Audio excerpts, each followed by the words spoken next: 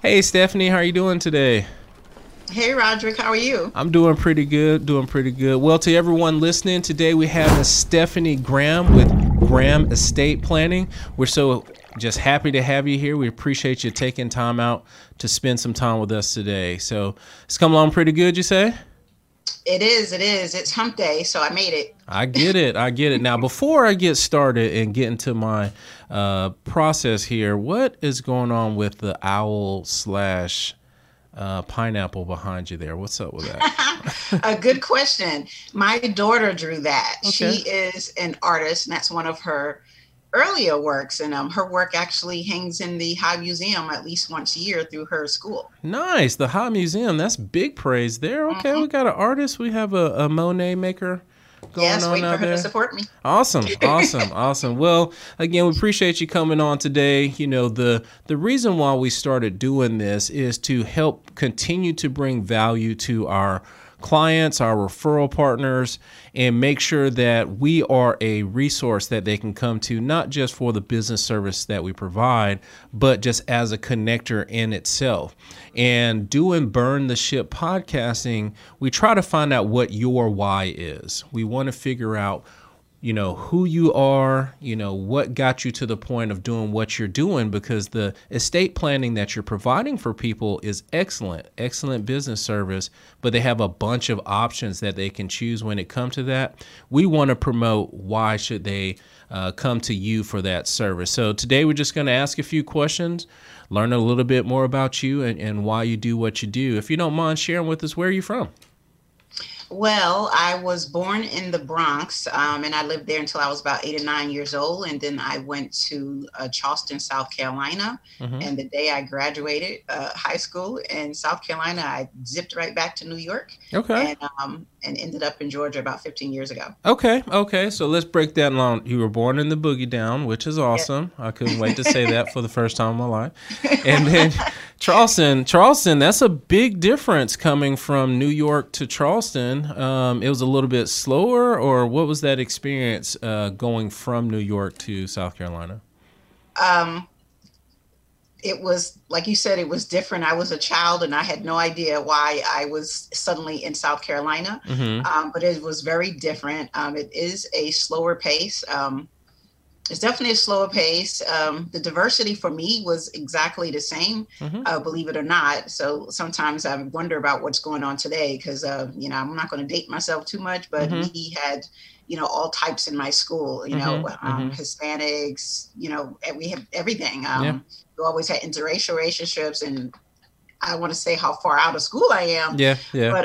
But you know, everybody was, you know, pretty friendly, time, you know, packed. It's the same school as now. I guess you have the mean girls, you have the nerds, you have the athletes, pretty much the same. And I was the nerd. Okay. I got it. National Honor Society type. I'm cool with that. Yep, I'm that cool was with me. that. Nothing wrong with that. Now, going from New York, and you guys had your own cuisine there, and then when you come down to South Carolina, because I went to Savannah State, so I know a little bit about the Low Country over there. So, did you ever learn how to cook Hoppin' Johns while you were down there? No. No, I have no desire. No. I think Southern food will kill you. Oh my goodness gracious. Not all the way. I'm still here. I've had it my entire life. You know, it's not too bad, but I love 3 times a year, Christmas, Thanksgiving. Yeah. And maybe my birthday. Okay. I got you. That's a good deal. 'Cause that's one of the big things that I picked up from living there on the coast was the Hoppin' Johns was different. Never had that before. And then Conch had that. That was different. All the different seafood. So I was just saying, what was your cuisine that you picked up? What's the best thing you learned how to cook while you were down there in South Carolina? I really didn't have to cook much, but I can tell you, I am a bread person, and I love cornbread. Okay. I love Texas toast. I just love any type of bread. I took my sister to Capitol Grill for her 50th birthday the other day, and I ate like the whole bread basket. I get that. So I don't keep it in the house. I get it. So one thing we have learned so far, Stephanie loves bread, which is awesome. Cornbread. That's cool. That's cool. So you left South Carolina. You went back up to New York. Did you go into the workforce at that time? Did you go to school? What does that look like for you?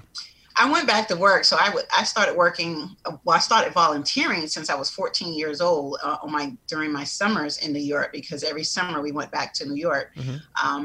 At 16, I started a paid job through high school. And then so when I graduated at 17, and I started working in my youngest jobs were in retail. Okay. And that's when I learned, to this day, I respect retail because that is an extraordinary amount of work. They don't keep the stores today the way they used to when I was a kid, but it's an extraordinary amount of work. I used to work in what was Learners, which is New York company today. Okay. Nice. I remember Learners. Shops, and I made it all the way to assistant manager. And I was like, this is too much work for this little bit of money. So, oh, I get it. So I was the nerd who always had a list of jobs that I wanted to do, and I tried them all. And so my last one pre-law was banking. Okay. And I loved it. So I started as a teller, and I worked in banking for either 5.5 or 6.5 years in 2 different banks. I think I was in one for 1.5 years and the other for 5. And I'm still close friends with my manager and one of our mortgage reps who I actually spoke on his Facebook page. He is the creator and founder of Buy Black for Life with 172,000 members. All right.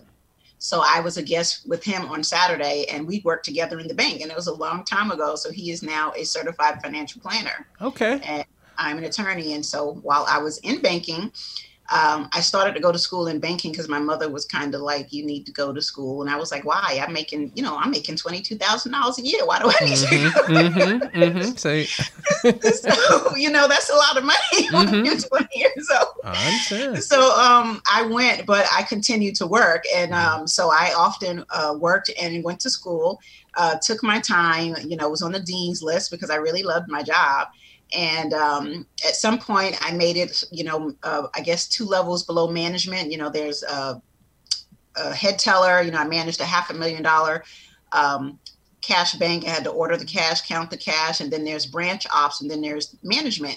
And back then, no one who worked in a bank for just 5-6 years would ever make manager. Okay. And I was always the type of kid and adult that took the books home for everything. Like one of my jobs, my high school job, was making corn dogs. All right. And I took the manuals home so I could learn how to make the best corn. The manual? Come on now. You had to dip it in the... Yes. No, see, it's a twist. It's the flick of your wrist because they had cheese dogs back then. Okay. They don't make them today. They had cheese dogs, and if you didn't flip it up right, the cornbread would slide down off the cheese before it properly cooked. Oh, my goodness. See, look at that attention to detail, everyone. Yeah. So, if you come across, she's going to make sure that your corn dog is fried properly. So she's going to make sure. She's going to make sure you get. I don't want to hurt your feelings, but that word is not spelled correctly. Okay. Oh my goodness. Well, listen, that's good though. That's good. Yeah. We've learned that. You saw the education was important as you were coming up. You focused, self-proclaimed nerd, which is awesome. And then even as you look at the other jobs that you've been doing, you focused on making sure to be ahead of the curve and have a great attention to detail. So you were a couple steps under manager, and then what happened from there? Well, they didn't have anything else to teach me. And I am the type of person that needs to learn all the time. Like even in elementary and high school, like I broke the rules, or they changed the library rules for me because you were only allowed to check out 5 books at a time. But I read books so fast, they had to allow me to take out more. So if I'm not learning, if there's nothing else for me to learn, I get bored and it's time for me to go. So I always thought law school would be something I do, in my second career in my 50s. And I was bored. So I said, well, if you guys aren't going to promote me, because I was used to being promoted all the time since I was very young. Right. So I said, well, I guess I'll apply to law school. What else am I supposed to do? So it's funny, the day that I resigned to attend law school, because I was accepted and I was waitlisted and everything, but I got in. And they said, oh, we have a promotion for you. I was like, too late. I'm going to law school. Right. Too late. I'm on to the next thing. Yep. So, well, that's cool. So when you got ready to go into law school, did you have an idea of what it is you wanted to focus on, or did you have an experience throughout your college career that made you go into one lane? So because of the type of work that I experienced, I did focus on business management and human resources. I learned a lot, and I often wonder what they teach people today, because, back then they taught you how to shake a hand. They taught you how to have a conversation. They taught you how to dress. Like, how today somebody might go to a job interview for Target and they think it's appropriate to actually wear the polo shirt and khakis to the job interview. That's not appropriate, which is why you're not getting that job. And I learned all that when I was young. So I had the business management background. I did not have the typical lawyer background. When I went to law school, it was, in fact, I will tell you, I started out with computer science because I loved data and programming. Mm-hmm. And then after one semester, I said, this is not for me. And then I always scored high in math. I was trigonometry, pre-calculus. So I went for accounting, and I said, okay, I don't like numbers that much, apparently. Mm-hmm. Makes sense. And then from accounting, I went to business management with a minor in human resources. Okay. So business management, that is a different path. So business management, and this is when you were in school to be an attorney? You did both? That was undergrad. That was undergrad. Okay. Yes. So with your law degree, I want you to share with us, what is the longest study time that you did? Was it 24-hour cram, 48-hour cram? What was that study looking like for that test or exam that you had to take? Well, I have to say, me and my little group, we made sure that we worked out and celebrated birthdays, so we didn't suffer some of the challenges a lot of other people suffered. But you always crammed. But I had this gift of being able to figure out what would be on the exam, just because the way the topic is laid out, there are only certain things they could test you on. So I would always know what's going to be tested. So we pretty much cram that area the night before. But they would have these study guides also. If you get with classmates who came from a generation of attorneys, they have sample exams that they keep it a secret. But if you become friends with the right people, they have these study guides that have passed on from generation to generation. But yeah, you would study, and not necessarily the case law, because case law is what you were expected to read, during the week for the Socratic method, where they called it teaching you how to think. But really, for most of us, first generation, it was to embarrass you. Okay. But yeah, studying, you pretty much crammed, and you had a study group, and because you needed that support, because, a lot of people don't make it through law school. They tell you on day one, look to the left, look to the right, because one of you will not be here in a year. Oh, man. Okay. So they went ahead and let you know this is not going to be an easy journey, huh? Yes. And they are difficult. But yeah, you cram. But I think the key is, everybody puts on that weight in the first year. And I think the key is to find a way to limit your stress. So I think it was law school prevented me from being able to wear contacts on a daily basis because of all the reading. Okay, makes sense. You have to read so much. So I used to wear contacts all the time, but after law school, I couldn't wear contacts just anymore. Glasses only? I can wear them temporary, but I cannot wear them consistently anymore. Yeah, it makes a lot of sense. So you guys are picked up, she is head of the class, so she's super intelligent. She's focused on the details and making sure that everything is in order. And one of the biggest things that I just learned is you understand how important it is to build relationships and know the correct people, because we can have all the types of skills, intelligence that we can possibly have, but if you don't know the proper people, or at least know the process of getting yourself in front of the right people, then you're missing out on a lot, because your path was a lot easier because you were willing to build relationships with people who already had those walls knocked down. So you're getting through school, you got with the right crowd, and then you graduated, and then what happened from there? So I can go back just for a smidgen, just because it explains a little more how I got here. From what I observed in the bank more often than not is that we had a lot of elderly customers who had financial powers of attorneys who were often their favorite grandchild. And more often than not, the favorite grandchild would wipe out Granny's account. And, being young, I didn't understand it. And I used to run to my manager and I'd run to Tom. Every time it happened, I would say, Tom, why can't we do anything about this? I said, I don't understand why it's okay for him to just come in and wipe out Granny's account. And he would say, because of the power of attorney. And I never forgot that. So that was part of the reason I went to law school. That is part of estate planning. I had no idea what it was called at the time. But once I went to law school, you are exposed to this wealth of knowledge. And for me, I just wanted to learn everything. Right. And I have to say, I honestly completely forgot all about estate planning.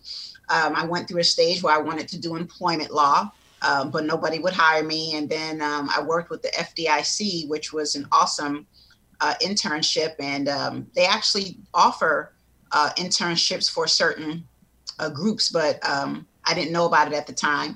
And I also had the opportunity to work on the New York City Charter, where I actually was able to change the code for the city, which was one of my summer jobs. And then in law school, I interned with 2 federal judges who both were Duquesne grads. And if you check it out, most of the judges in Pennsylvania graduated from my law school, which was Duquesne University School of Law.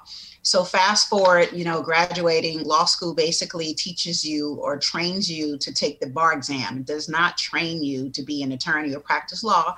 However, I did excel in moot court. Nice. And this is a funny story. Okay. So I was terribly, terribly shy. Nobody believes that. I was like the doormat kind of shy as a child. Like my mother would have parties and dance because that's what you did in the Bronx. Mm-hmm. And I'd be the 20-year-old holding on to the basement rails, looking through the rails like a child watching my mother dance. Right. I wouldn't even dance. So I'm a first-generation lawyer. I did not know any lawyers personally. So when they told me after the first year of law school that I had to do this thing called moot court, okay, I had to stand up in front of a bunch of strangers and argue a case, and I said I have to drop out. I can't do this. Oh goodness! Oh goodness! And I'm telling you, in my first argument, I was so sick. Oh no! Yes, I was physically ill. I had to keep, excusing myself, and I ended up being the vice president of the Moot Court Board and getting appointed to the Honor Society for Moot Court.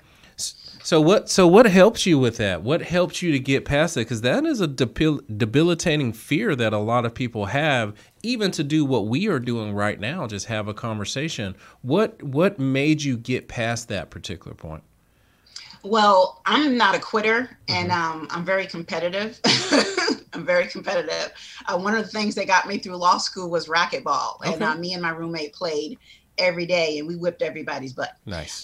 So I'm very competitive. I don't like to quit. I do not like to lose. And I saw other people doing it, and my attitude is, if they can do it, I can do it too. Mm-hmm. And if you tell me I can't do something, I'm probably going to beat you twice. I get it. Hey, listen, I understand. I've played sports my entire life, so I definitely have that same mindset. So you were like, okay, I'm going to overcome this fear, although it's something that is making me physically ill. Yes. I'm going to face that, stand in front of it, and then overcome it. So you became the vice president of Moot Court Honor Society. Where okay. They give you Honor Society. A case example, and you have to argue and if that's not bad enough, you have to learn both sides of the argument. In one round you are the plaintiff, and the other round you are the respondent. So we are trained to argue and support both sides. On both sides. Well, I guess that helps you, though, because that gives you an idea of what you're going to be up against. If you're the prosecutor, you know what the defense may throw. And if you're on the defensive side, you got an idea of how they're going to approach you or attack your client. So you're kind of able to focus and be ready for whatever. So I guess I can see the purpose of that. So right now we're the vice president. And we're about to you're in New York at the time, or where's this? This is still in law school, and I, with the success in moot court and competing, I also took 2 years of trial advocacy. Okay. And I took advanced legal writing. So with that, when I graduated and went back to New York, my writing helped me excel through everything, my writing and the details. So my first job was with the district attorney's office. I had no intentions of being a prosecutor. I don't even know if I knew what a prosecutor was. I mean, we did take criminal law, and most people exposed to criminal law the first time pretty much want to know, well, what if your client is guilty? And what they teach you is you don't ask. You never ask. You protect your client because they have a right to counsel, but you never ask them if they committed the crime. So I ended up working in a prosecutor's office, probably because my stepfather was a member, or he was chief of staff for city council member. So I couldn't get a job anywhere that I wanted. None of the government jobs that I had interned with, the FDIC, National Labor Relations Board, hundreds of us are looking for jobs all at the same time. So I got an offer at the district attorney's office, and I turned out to be very good at it, but mostly I'm good at everything just because I'm detail oriented. I will study the books, and I will go, I don't work just 9 to 5. I go home and I study everything. And so I ended up making team leader, which in the Bronx DA's office, that's a big deal. And essentially it meant I had the pleasure of now assigning 300 cases a day to a team of 10 people. And then I was responsible for training those 10 people. Okay. So 30 cases. 300. Well, I'm just thinking if it's only 10, that one attorney has 30 cases, and then you got to teach them how to work each case, or at least what was that responsibility for you?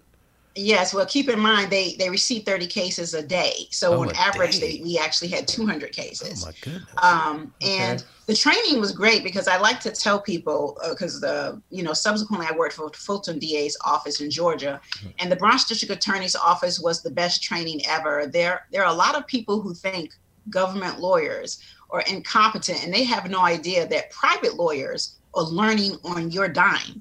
No one is training them. But with government attorneys, they do not send you out into the world with one of their cases without training you. So the Bronx District Attorney's office literally puts you in a classroom for 30 days and does not allow you to leave until you have that 30-day program. And I remember the trainer who still works in the Bronx DA's office today, spitting out the New York Penal Code like it was something she did every day, obviously. And I said, I'm never going to be able to do that. But you know what? I did do that. Right. And I still know most of the penal code. And that was over 2 decades ago. So, so they train you. And then once you go into court, you are actually surrounded by 6 to 10 senior colleagues. Okay. They do not let you go to court by yourself. And I think it's the best. I mean, of course, I have not been all over the country, but for me and my diverse experience, it was the best training I've ever had in my life. And so I can't remember how long they stay with you, but they stay with you for quite a bit. It might be 1 month. It might be 3 months. At least this is what they did back then. Right. And it's amazing because, they're used to it. They know how the judges are. They know how the defense, they know all the protocol. You're not going in blind, not knowing, what you're doing. And I remember the first time a judge screamed at me, I was so stunned because I was like, I've never had anyone scream at me. Right. Like I said, what is this? Right. And I think my colleagues could see I was going to cry. I was going to start bawling. Oh my goodness. So they kept talking to me and they pretty much surround you. It's like, how in the African culture, they just surround you in like your village. Yep. And they just surrounded me and they kept talking to me. And I never forgot that. Yeah. And no judge has ever had that effect on me since. And, so it's incredible what happens after some time, though. You're looking at your file and you're walking up to the podium and you turn around and ask a question and suddenly they're all gone. Oh, yes. The training went away. They are all gone. The best training in the world because you would think you can't handle it, but you can. Right.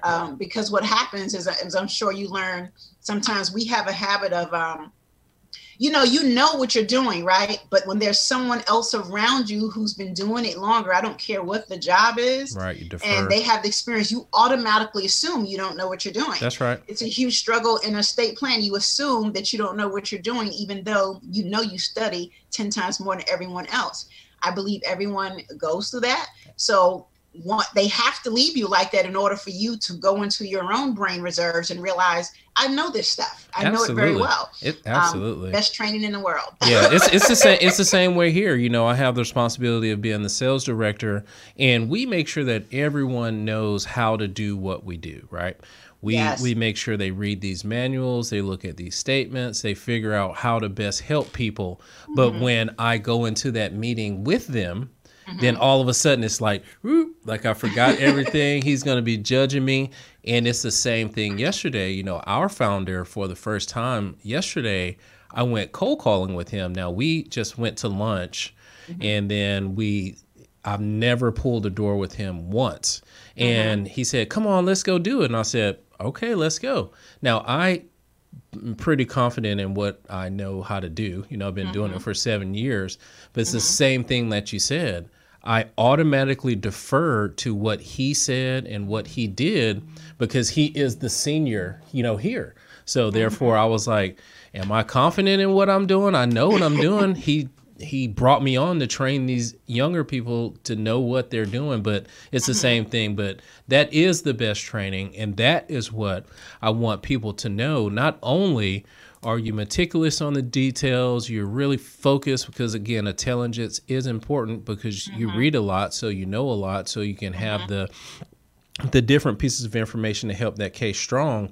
You are actually trained by the government. I didn't think about it until you said it right now. If you come straight out of law school and you jump into private practice, there's no one to teach you. And for every hundreds of dollars that I pay per hour for you, it's actually on the job training. You're trying to figure it out, where you've had the background of not only working in New York City or New York, but then also coming down to Fulton County. So you came down to Fulton County, you were doing something similar to what you were doing in New York? Yes. After I left the DA's office after 3.5 years because like I said, I like to learn and I didn't want to be pigeonholed for the rest of my life as a prosecutor. So I went to a civil practice firm for 2.5 years. Okay. And then I went through some challenges. You know, I went through a divorce. Okay. And then I relocated to South Carolina for 2 years just to recoup. And then when I was ready to go back to work, I came to Atlanta. And so I was not ready to work for a few years. That was intentional. I just wanted to take some time off and figure out what I wanted to do. But I did explore the courts and everything while I was here. Okay. And spent most of the time with my daughter. And I really didn't want to do anything that was going to affect her, you know, her daily routine. So once I felt comfortable with her going to daycare at 2, I started looking for work. So I worked at Alston & Bird for about 3 years in the antitrust litigation department because I did antitrust in the civil litigation firm. Had the pleasure of working with the Teamsters Union. So I learned a lot about monopoly, which is how I feel about Apple, but that's another story. Yes, I understand. But, I have 2 of them right here. So when I finally started working for a more substantive position, Alston & Bird was amazing. It was great. I met a lot of wonderful people there who are now solo practitioners, but I stayed there for 3 years because, you know, back then, I think they trusted employees more. Okay. Back then, you know, you didn't have to clock in. Like if I wanted to go in at 6 a.m, because my daughter was on this 6 to 6 routine for years till she was out 6th grade. So if I wanted to clock in at 6, 7 o'clock in the morning and leave at 3, nobody cared as long as I got the work done. They trusted us to get the work done. And if you want to work home for a few hours, they trusted you. You were able to control your salary. But once I left that environment, as the work dried up there and started looking for a job, I could not get a job because everyone said I was overqualified. Right. So I could not get a job in a private firm. I did not want to prosecute anymore, but I ended up prosecuting again because that was the only job that would hire me. In fact, I was interviewing with the Fulton County Attorney's Office, which is civil work, and the Fulton District Attorney's Office, which is right across the street from each other. And of course, I wanted the civil job, but they did not want to make a decision between me and another person, even though I had the most licenses. So I made the decision for them, but it also probably didn't help me when they said that they had a heavy caseload. And I asked them what they considered a heavy caseload, and they told me 20 cases. I started laughing because, again, I came from an environment where we had 300 cases. Yeah. Yeah. I was like, what? Yeah. Yeah. And so 20 cases is considered a high caseload here. And so anyway, I went to the district attorney's office and I stayed there for 5.5 years. And it started out pretty good, but then I went through a major car accident and went through a lot of challenges. Not sure of the why, but the way I see it now, I had to go through what I went through there because I went through some stuff there in the Fulton DA's office and laid in the cab office that got me here today. Okay. My position is if I had the perfect loving job, I would have become comfortable and I would not have left. But the fact is I've never stayed at any job more than 5 years because if you can't teach me anything else or if you won't let me, you know, again, I was pigeonholed there. And So people had no idea what my experience was. I think the presumption was I was a baby lawyer because I looked so young, and I was in a unit that baby lawyers work in. So a lot of people assumed I was a baby lawyer, and they had no idea. I had 8 or 9 years experience before I started working there, but it was okay with me. It's all about my daughter. Yeah. So yeah, they can underestimate you. That's more than fine. That helps us to win a lot of battles because people don't look at us like, okay, this, that, and the third. So I definitely understand that. They think that, hey, because they carry themselves this particular way, this is how they are. They just don't know we have so much information packed inside of us. So it seems as if you are getting a little tired of working for the government, the city, and then if you don't mind sharing with us, what was that experience that you had to say, okay, I'm going to step out here and open up my own firm? What was that made you do that? The experience that I always say it was my experience. I know most people have not had this experience. And I know at least one other person substantially younger than me that went through the same thing. My impression was, I came from an environment where they wanted people who were creative and had initiative and had ideas. The impression I got here, if you showed initiative and, had opinions and had ideas, that I hate to use this word, intimidated, but I was never trying to steal anyone's job. I'm just trying to make the job better for all of us. Right. And so I kind of felt like I went through that in every area. Even with when I left Fulton, I had these part-time gigs in the city offices. At some point, I was always thrown under the bus for something, and I never knew. Right. So the last time with the Fulton DA's office, I just got to the point, I just don't want to do this anymore. It's just too much drama. I couldn't find a job anywhere, and I just left. I just left. I said, I can't do this anymore. Right. I was tired of people screaming at me like I was a child. And so I think the last time someone was screaming at me, and I just sat there talking to God in my head, and he said, well, sleep on it. And I slept on it and resigned the following day. The next day, no job. No time. I had no job. A lot of people prospects. did not know that. I did not have a job when I quit the Fulton District Attorney's Office. I didn't know what I was going to do. Right. But I'm a survivor, and I knew I would survive. So I had been looking for a new job for 3 years. I could not find one. I quit on a Monday, and by Friday, I had 3 job offers. Okay. Hey, listen, you're always put in a position to succeed if you have confidence in yourself and faith that you can go forward. So this next round, because this is before, so I'm assuming this is before Graham Estate Planning. Who'd you come on with, the private practice, or who was this? So that's when I started doing the solicitor gigs in the various cities like Sandy Springs, Dunwoody. And I did that for a year. And then at some point when my hours dropped, I panicked, and I went to the DeKalb DA's office and went through the DeKalb solicitor, and felt like I went through the same thing, these unreasonable challenges. And after a year, I left there, went back to the part-time gigs. And then after 3 years, I guess it boils down to, I could have stayed there forever, because if you know anything about Georgia, there isn't a lot of representation for African Americans in the legal field. And I'm on North Fulton side. And I stayed a very long time because I was always the only Black solicitor, and the courtroom was 90% Black. And every time I was ready to leave, I felt like I needed to be here to help. So at some point, there was a replacement, and I just said, rather than argue, I said, you know what, I've been here too long. It's time for me to go focus on my practice. So I had established my practice about a year, 8 months after I left the DeKalb office, because my grandmother actually passed away while I was working for DeKalb. And I think it was the Thanksgiving of 2015. And I'd just been at that job for about 3 months. And they actually told me that I had not been on the job long enough to accumulate the time to go to my grandmother's funeral. And I'm the type of person that, I went through something similar in Fulton where my sister had an aneurysm, and they said, well, you don't have the time, you can't go. And I just go. If you're going to fire me because I choose to be at my family's side when they are injured, that's your issue. It's not my issue. So I went to my grandmother's funeral, lasted at that job for another 8 months with some ridiculous challenges. And I said, you know what, I'm going to start I actually sat down and said, you know what, I don't like practicing law in Georgia. it's crazy. Mm-hmm. So I sat down and I really had to have a long talk with myself. I talked to myself quite a bit. We have great conversations.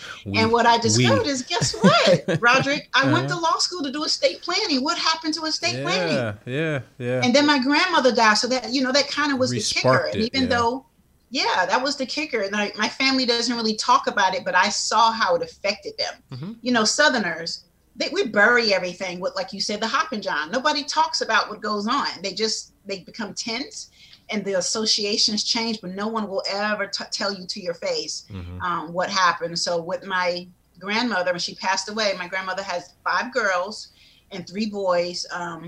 One of my uncles had already passed. A second one was already in a nursing home. And my mother and her sisters, they were all, they're all vibrant and everything. And so they, of course, took turns taking care of my grandmother. But one of them had all the access to the bank account and wouldn't tell anybody else. Oh. The other one was there, 24/7 and felt like no one helped her and, has issues with her back to this day that she blames on that, but she never told them. But I know all this, right? And then the other one, my mother, she owned several businesses, so she couldn't be there all the time. So she would sometimes pay for help. She got criticized for that. So you had all of this going on because the fact is, grandma didn't have a plan. And the 5 of them had to get together and make a plan. And it caused a lot of stress because nobody had a plan. You didn't have an instruction book. And I never forgot that. And it was, she died a week before Thanksgiving. And my birthday falls on Thanksgiving every 5 years. And we used to all get together for Thanksgiving and say happy birthday. We haven't done that since my grandmother passed away. Right. I don't think they even realize that we haven't done that since my grandmother passed away. Everyone says they're busy and everyone has their own individual Thanksgiving. But before grandma, we all got together and had it in one person's house. And so I never forgot that. And so my family and I are distanced for different reasons, but my goal is for other families to understand estate planning is not for rich people. I feel like middle-class people need it a lot more because no one wants to pay attorney's fees, but the wealthy can afford those attorney's fees.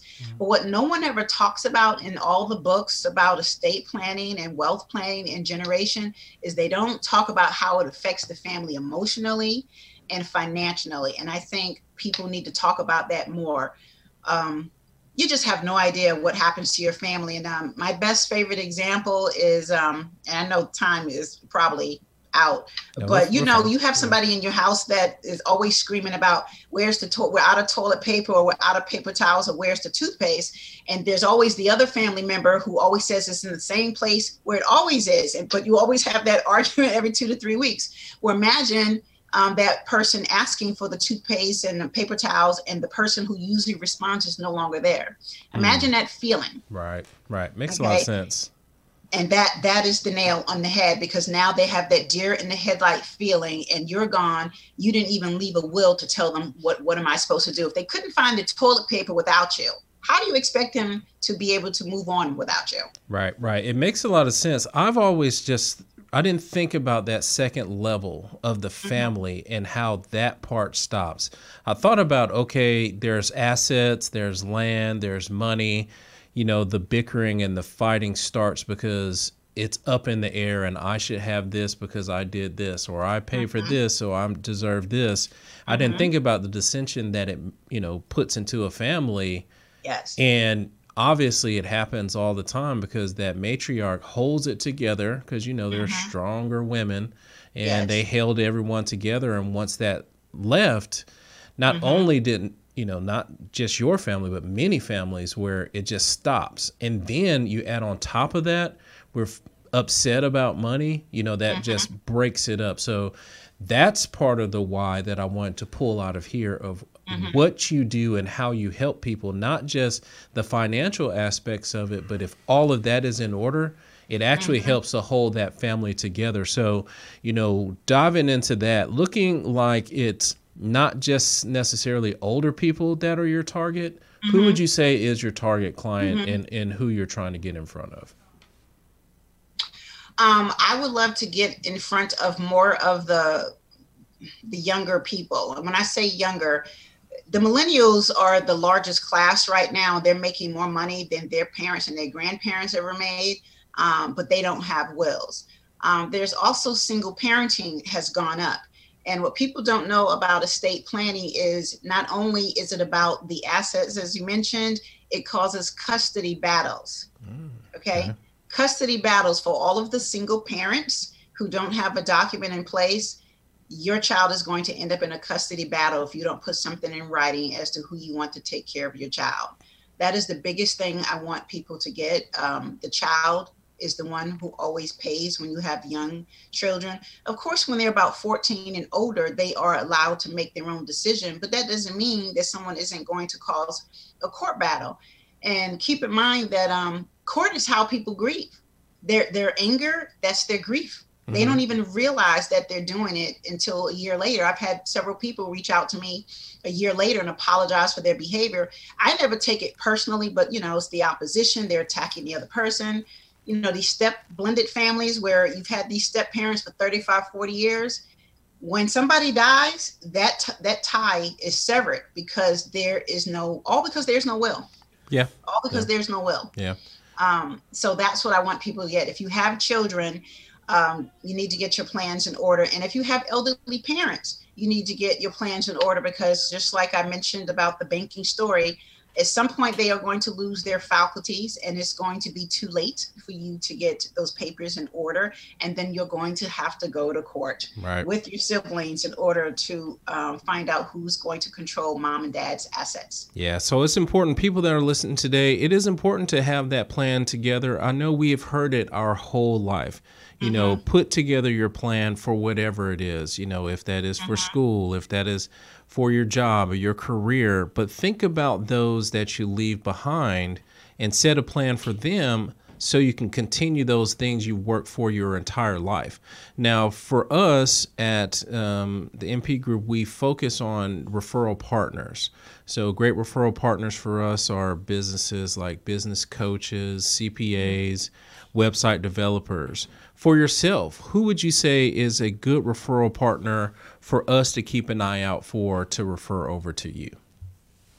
My best referral partners are attorneys, but I would love to see more referrals from CPAs and especially insurance agents. I'm always shocked at the number of insurance agents who are comfortable selling insurance, knowing that you have minor children and don't bother to have the will conversation because your client doesn't know.